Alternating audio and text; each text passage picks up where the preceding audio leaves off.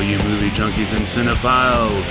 It's time for the SLS Cast with your hosts, Matt and Tim.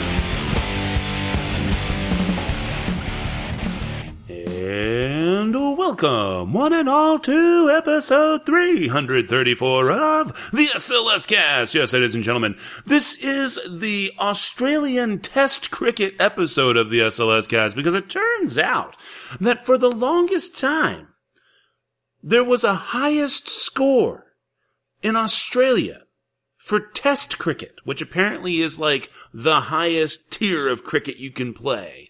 And that long-time highest score, held by Sir Donald Bradman and Mark Taylor, was 334. And with that wonderful little bit of Test cricket knowledge, I, of course, am Matt. And coming to us all the way from sunny California would be a resident Sony employee, Tim. Yo. Or should I say, Jazz Hands Tim.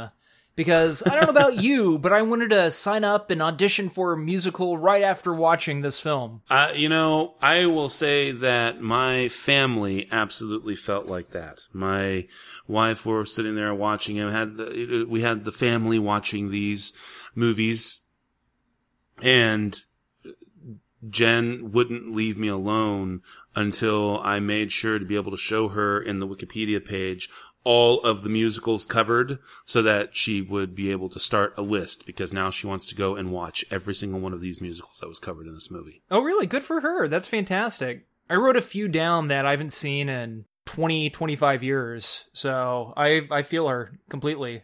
Well, I mean, I don't feel her completely. I understand. That would probably be the better thing to say. I was a seasoned performer of 17 when I first worked with Judy Garland. And all I had to do was take one look at this beautiful girl before the cameras, and I knew that she had it. She had that magic. The stars you're seeing have all returned to MGM, the studio that invented the movie musical. They were a part of an era of entertainment unlike any other the world has ever known. Let me tell you, for a little girl with a wild imagination, this place was heaven. I have never seen this. They're all here for one reason: to join their talents for the first and only time in one motion picture. They've come together in a kind of labor of love. It will never happen again.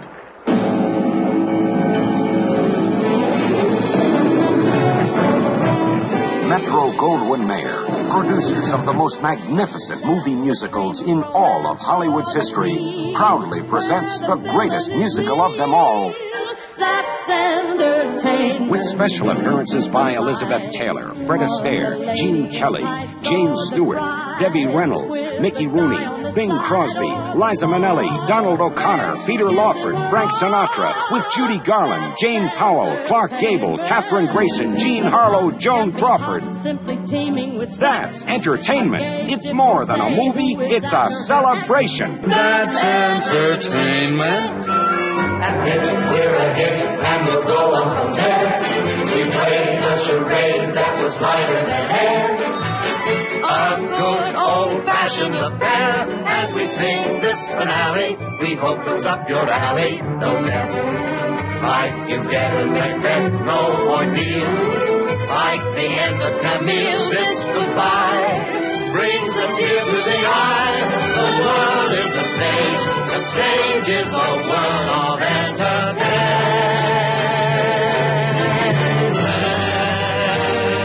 You can wait around and hope, but I'll tell you, you'll never see the likes of this again.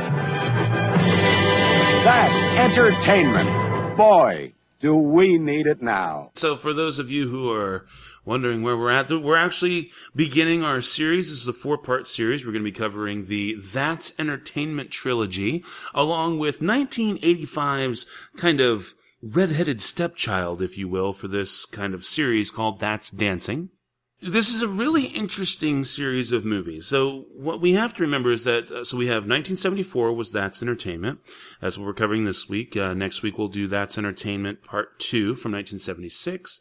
We're going to go in chronological order and jump to That's Dancing for the third week in this series from 1985. And then finally, we will close out the series with That's Entertainment 3 from 1994.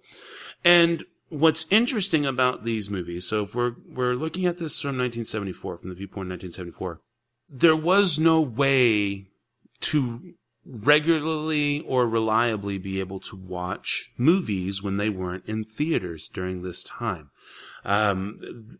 Certainly to a certain extent, people were beginning to be able to see them on television. Very, very loosely are we starting to just kind of start seeing the seeds, the inklings of what would become cable during this time. But the vast majority of people simply had to rely on their three major networks, their translator stations, and what little UHF was available to them at the time. And if you wanted to see movies again, you had to wait for re-releases. And they didn't really have behind-the-scenes featurettes. Your best bet for that was to turn on The Tonight Show, or the Dick Cavett Show and stuff like that. These were the ways you would get your little snippets of things that might have happened behind the scenes or what have you. And MGM, seeing that they have this huge history, they're, 1974, they're 50 years old. And they've got a history of the talkies from 1929 on. And they are like, we might have an idea of something. And so Jack Haley Jr.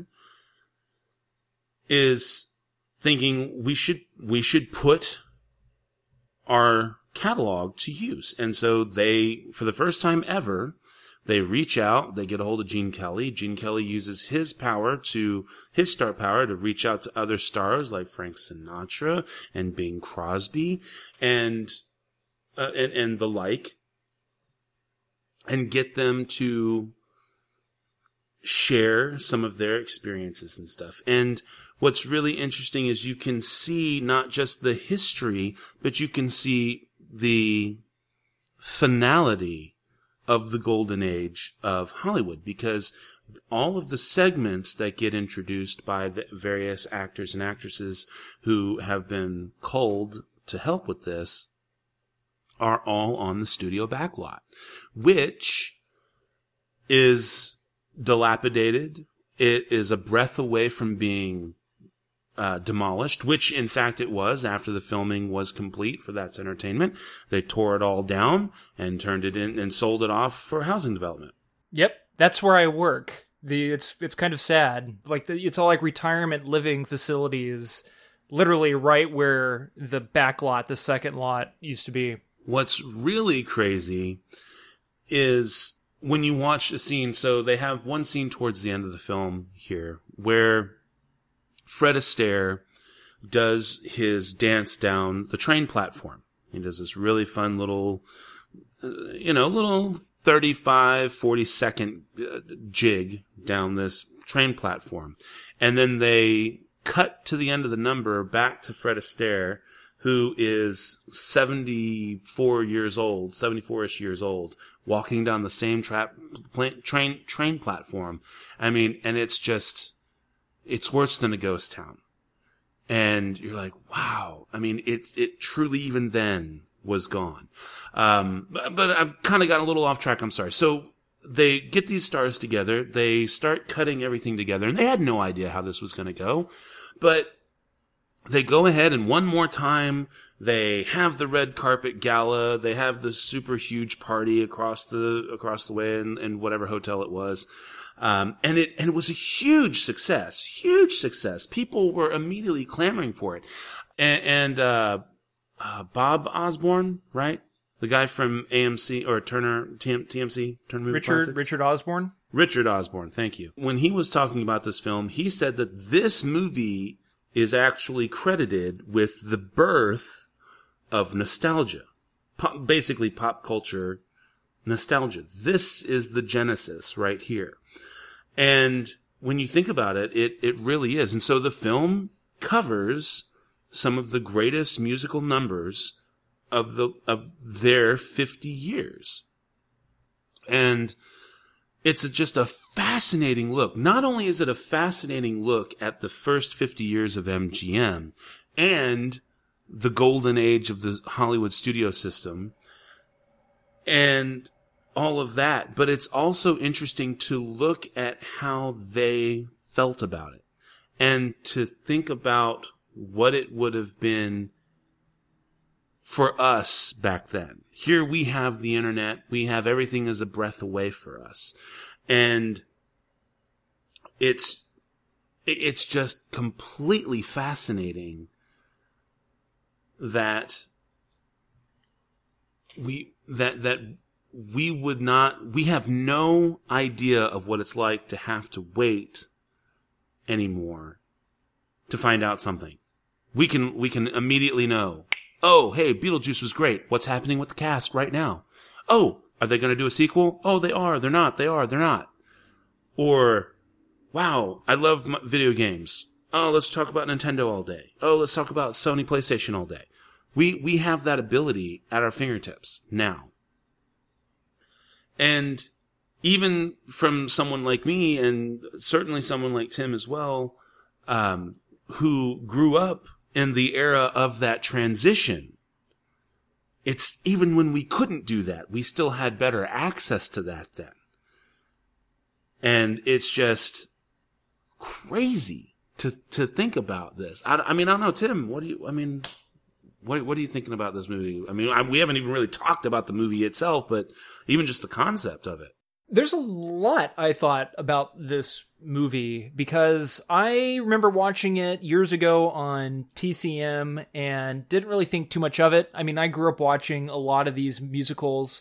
The movie touches on a few, one Mario Lanza film, The Toast to New Orleans, another film that I grew up watching with my grandfather. I was very happy to see it receive a little bit of love here on That's Entertainment. But what really kind of affected me the most, I work on that lot, and where you first get that view of the old, well, it's still there, but the MGM sign that says That's Entertainment on top of the building, the big marquee, and then you see the Thalberg building, which was the MGM building, now it's the Columbia Pictures building. I was just kind of ecstatic. It's like, oh yeah, I get to see what my work looked like, 40 some odd years ago. I got to see where my building was, where my office window is, and where all these other all this stuff. But then they started doing that trip down nostalgia lane thing that you were talking about, where Mickey Rooney was talking about the backyard musicals that he and Judy Garland were in. And as they're talking about it, they're showing the town, the neighborhood, the yards, and he's actually walking, present day 1974, Mickey Rooney is actually walking down that street. And the yards are completely unkempt. The houses are dilapidated. The fences are falling apart. And it is just very sad to see all of that. And then they go and they're kind of around like the downtown, like New York-y type area of the lot that used to be there. And it's the same exact thing. And then you see that train platform with Fred Astaire. And for a film history buff such as myself, who has been studying film for as long as I can remember, watching it, analyzing it, deeply, deeply appreciating it, and now working in, what used to be the largest, most popular movie studio in the entire world, seeing what used to be there 35, 40 years ago, it's heartbreaking. I mean, you wouldn't believe it then, but now there are buildings all over the place and there are houses all over the place. You can see kind of off into the distance whenever, I believe it's Jimmy Stewart, who's on top of another building. So you get this neat bird's eye view of the studio. Well, if you look off into the distance through all the smog, there was a crap ton of smog that day that they were shooting. But you can see that there aren't a whole lot of buildings or a lot of houses surrounding MGM Studios. That's not like that now. A lot of stuff like that, it was very kind of pseudo-nostalgic for me because, or maybe it's like backwards nostalgia. I don't know. Like, oh, wow, this is what we used to have. I bet Sony Pictures wished they still had that second lot. I mean, Culver City, where MGM was first built and where Sony is now, that is like an up-and-coming movie area. It's revitalizing itself, and man, only if they had that back lot, that would be the only other studio in town, other than Universal Studios, that actually has that back lot. So again, it was just some kind of like backwards nostalgia I felt while watching this film. But there was also a lot of joyous nostalgia going back and watching these great routines that I either watched as a kid or that I studied in film school.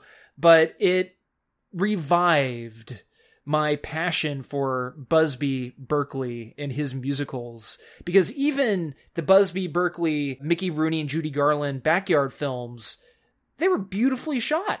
What I love so much about Busby Berkeley is he knows how to move a camera. He, in my opinion, he was the filmmaker, the director that separated the movie musical from the stage musical, to whereas the camera goes into the action. I believe there were more than just 2 or 3 examples of Busby Berkeley's work in That's Entertainment Part 1.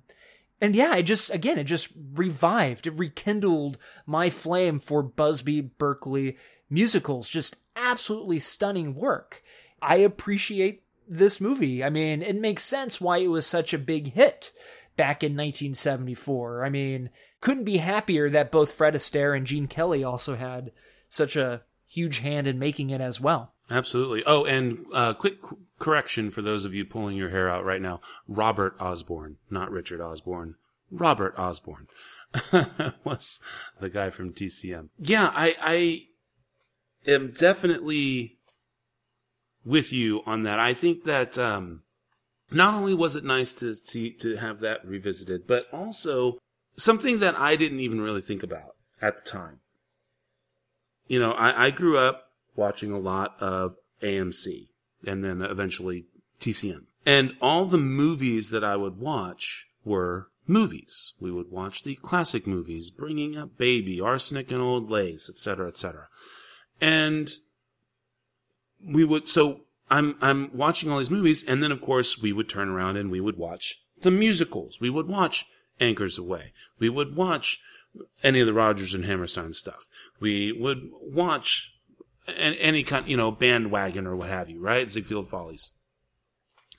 But one thing that I didn't actually realize or put together was that musicals were so big that the studios, and specifically here, obviously MGM, made everybody sing. Everybody.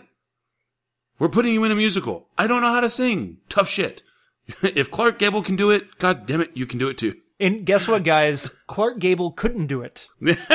And he didn't do it. He didn't even bother to try. Or maybe Jimmy Stewart couldn't do it, and he did try. That's right. But, and so it is crazy. And so these are the movies, these are actually the musicals that I want to see. So I want to see Born to Dance, right? I want to see Susie now, because here you're going to see Cary Grant sing. You're going to see Jean Harlow sing. Of course, she was dubbed. You will see, in Born to Dance, you'll see James Stewart sing, right? Eleanor Powell was a decent singer, but either way, you're seeing you're seeing these people who you would never think could sing. Maybe they shouldn't sing, but they do. And so this was another facet to the musical that I never even realized. And so it's really kind of cool to see that aspect of it as well. I also was kind of interested with Esther Williams. I don't really know how many Esther Williams movies I've seen. It would be less than 5, and I'm thinking 3 or less. And that's kind of another facet. I mean, the Aqua musical, really? That's in the second one. No, she's in the first one too. Oh, really? Yeah, because what's his face from Singing in the Rain introduces her. Gene Kelly? Make 'em laugh, Donald O'Connor introduces her. Gotcha. Because he's standing by the pool, remember? That's right. So yeah, Esther Williams is much bigger in the second one, but they do cover her in the first one. And so this whole idea of a swimming musical was just kind of like this is something that's intrigued me again. I mean, it's kind of rekindled that passion.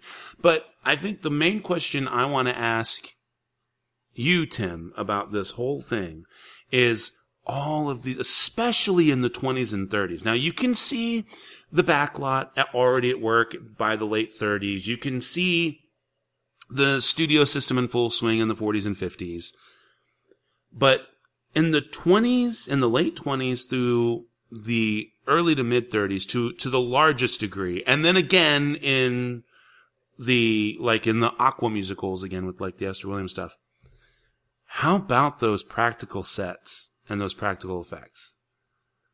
I mean, none of that stuff would be done for real today. Nothing like the spiral staircase thing where everybody was going up and up and up and up and all, and it's just completely twisting around. And there's got to be like 200 girls on this thing and like 75 guys, like every other, portion of the tier as it spins. And then they pull out and they go farther and farther back. And then I can't remember who's up at the top, but then they pull away at the top and it's like a wedding cake almost. And this woman is just up there.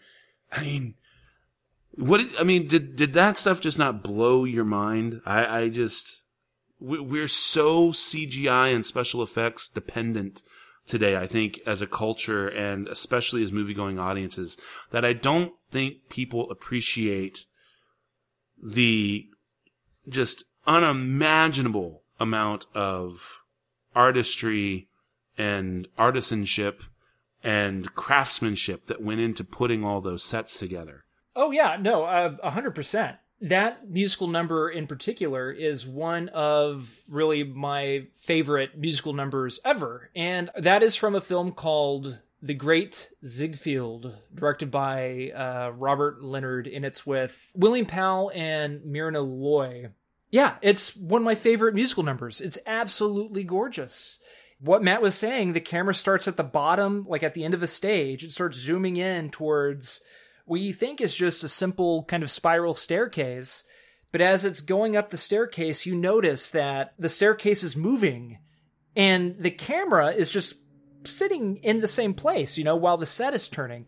And you see people, men dressed in top hats and in tuxedos, women in these gowns, women wearing tights and all this stuff. And it just gets more and more grandiose as you get to the top of this cake or cupcake or whatever. And at the top is this beautiful woman wearing this gorgeous dress, and she looks like a cupcake lady. And as you get to her, the camera starts pulling back as you're going away from the giant staircase. And it's just such a beautiful picture. That was the time, Matt. Stuff like this was brand new. Mm-hmm. These were things that people have never seen before, especially in films.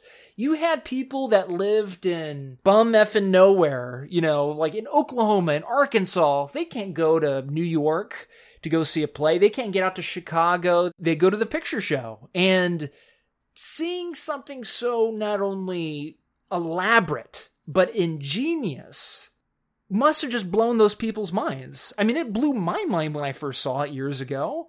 I mean, I never would have thought to have created a music, because whenever you think of musicals, even in the 40s and 50s, you think of one wide shot and the camera follows the musical numbers. And especially with the Danny Kaye films with Gene Kelly and Fred Astaire tap dancing films, there's not a whole lot of front to back camera movement. It's very much lateral, side to side.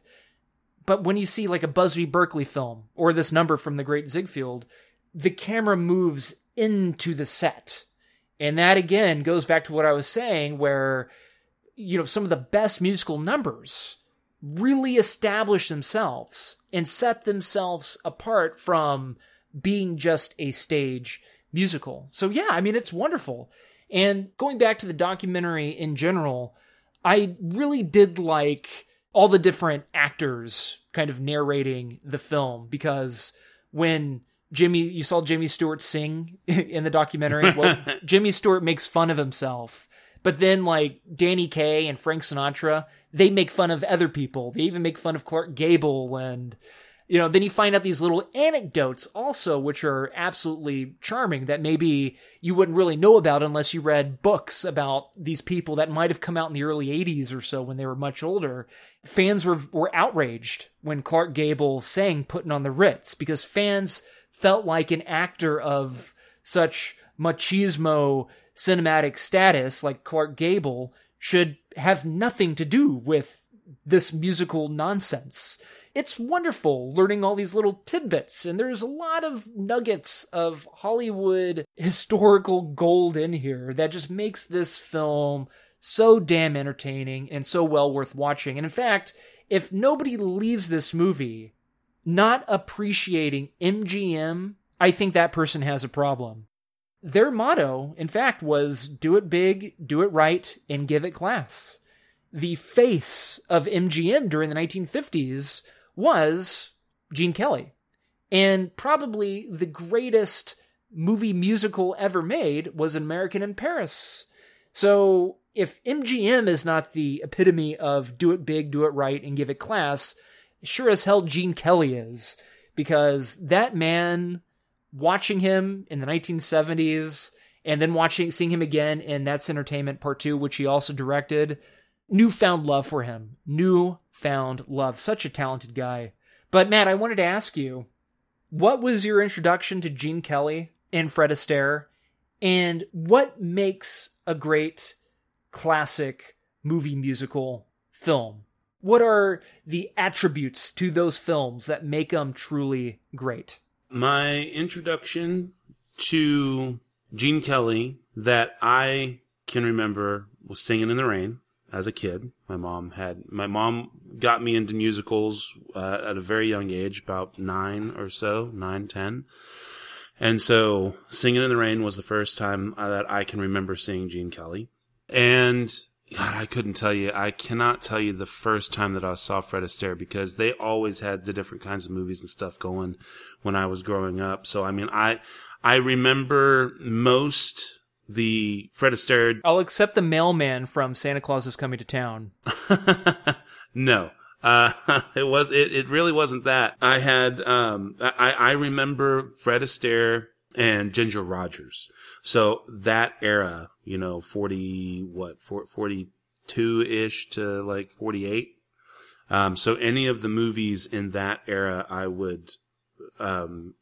wouldn't necessarily be able to name it, but that is the era. That's what I think of when I think of Fred Astaire, from my youth. In terms of what makes a great musical, truly scale. I think that when we think of, I think one of the reasons why An American in Paris gets such a great love, that people have such a love affair with it, it's because of the scale. And I don't mean scope, I mean scale. If you think of the idea of what it's like to be a foreigner in another land, in a faraway place that you've heard about your whole life, it's one of the few places in the world that you've heard of, that you have some kind of tie to through books, movies, TV, people talking about it, perhaps relations. It's one of those kind of mega-centric cities in the world like London or New York or LA or Hong Kong, New Delhi, right? And Cairo, Athens, Rome. These are the kinds of places that people grow up hearing about their whole lives. And when you think of the scale of that, and then to put that to music and to put it to dance, that's what makes it so unbelievably powerful when you think about that kind of stuff. And it also works in things like, with like Anchors Away. It works with, what am I thinking of? Not High Society, but Frank Sinatra and Gene Kelly, they are in New York's first. Oh, On the Town? On the Town, thank you. So it's the same kind of thing that you get with an On the Town. It's the scale. you have this amazing amount of scale. And again, that's what, and if you think about it, even when you go back to like, those that, from 1929 and the 30s, and what we were talking about there with if we had it right, you know, the Great Ziegfeld is what we believe we're thinking of. That scale. It is, yeah. Okay, so think about from the Great Ziegfeld in 1936, and just the absolute scale of that huge performance. That's what makes it. You can zoom it down. Now it's the musical on the whole, and you can still zoom it all the way down to a movie like to Fred Astaire's performances and stuff. You can zoom it down to Gene Kelly. You can zoom it down to Judy Garland singing Have Yourself a Merry Little Christmas, right? From Meet Me in St. Louis. You can zoom down those performances and let that music grab you. But I think it's really and truly the scale of the story being told that makes the musical so powerful. I hope that makes sense. I feel like I'm just kind of rambling at this point, so I'll stop. I first fell in love with Gene Kelly while watching Singing in the Rain. Typical. But for me, Fred Astaire, I watched a little movie that was featured in this film, and it's actually the performance from that movie that really got me into him, and that, of course, is Royal Wedding, where he dances with the coat rack. What I really love about that dance is it really shows you Fred Astaire's talent. And I believe Gene Kelly was talking about this dance during That's Entertainment, where he said that Fred Astaire, he studied the ingenuity of precision, and that all of his routines, they just look so easy because he just really worked at nailing everything and getting every step absolutely precise. And whenever he was coming up with new dance routines, he made sure that he never repeated himself. And so that's what got me into Fred Astaire, was watching him dancing with a coat rack in Royal Wedding. But what makes a great classic movie musical for me is the nuance, the precision, and it must also be believable. I don't mean believable as in it has to be true to life. You know, the musical, it really has to follow the mechanics of real life. I'm not saying that at all.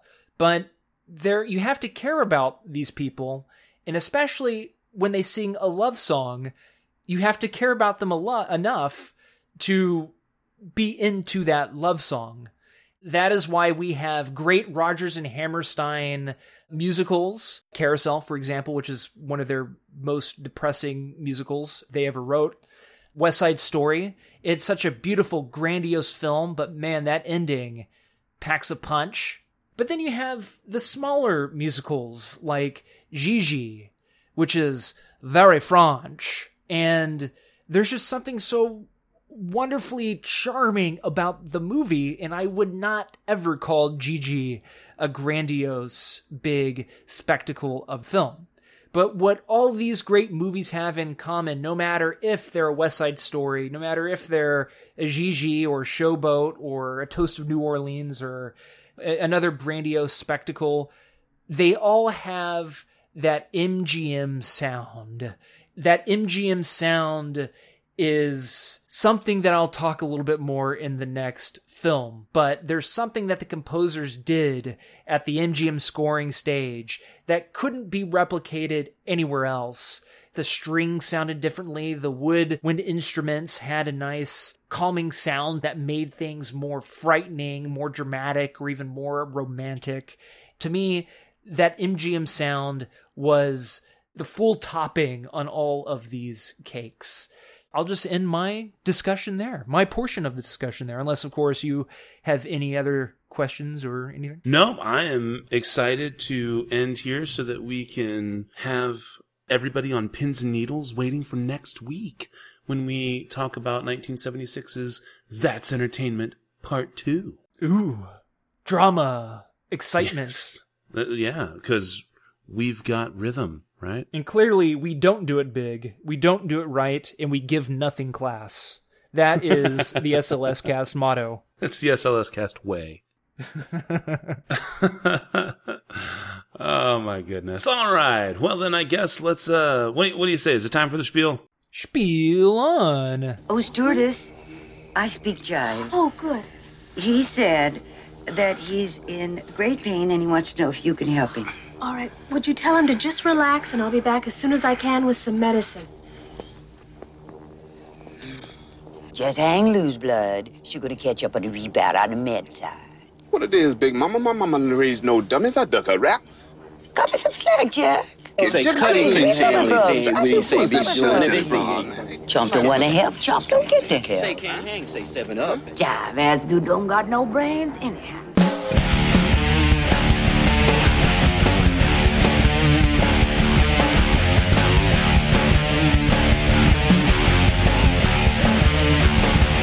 All right, well, the music you've been listening to, as always, has been brought to us by our music partners, Cries of Solace. You can check them out at RadioFreeNation.com and Facebook.com, both/Cries of Solace. As for us, we have, of course, the SLS Cast. You can find us at SLScast.com. You can send us an email to the show at SLScast.com. You can follow us on Twitter at the SLS Cast. You can follow me, this is Matt, on Twitter at Nituit12345. You can, of course, come aboard that information superhighway and track down Tim on Twitter if that's your heart's desire. Don't forget, you can always subscribe to us on iTunes and or favorite us on Stitcher Radio, as well as track us down the old SoundCloud and other podcast directories. And if you'd like to support the show, please head on over to patreon.com and check us out over there. So until next week, this is Matt saying that thanks to Gene Kelly, I get to say this. Things danced on the screen do not look the way they do on the stage. On the stage, dancing is 3-dimensional, but a motion picture is 2-dimensional. Take care, cinephiles, and we'll talk at you again next week. Madam, perhaps we should be going. Ah, farewell, monsieur. Thank you so much. So nice to see you. And I hope very much we will see you again very soon. Au revoir, monsieur.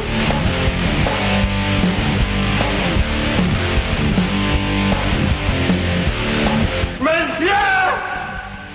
It can walk!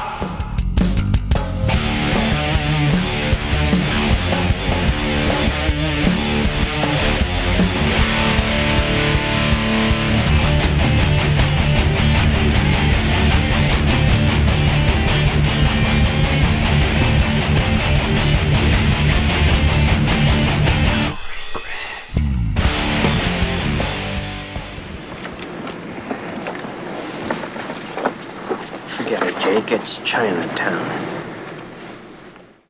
Thanks again for listening to the SLS Cast with your hosts, Matt and Tim. You can find us over at slscast.com. You can also follow us on Twitter at the SLS Cast. You can send us an email to the show at slscast.com. And of course, you can always subscribe to us on iTunes and or favorite us on Stitcher Radio. Thanks again for listening.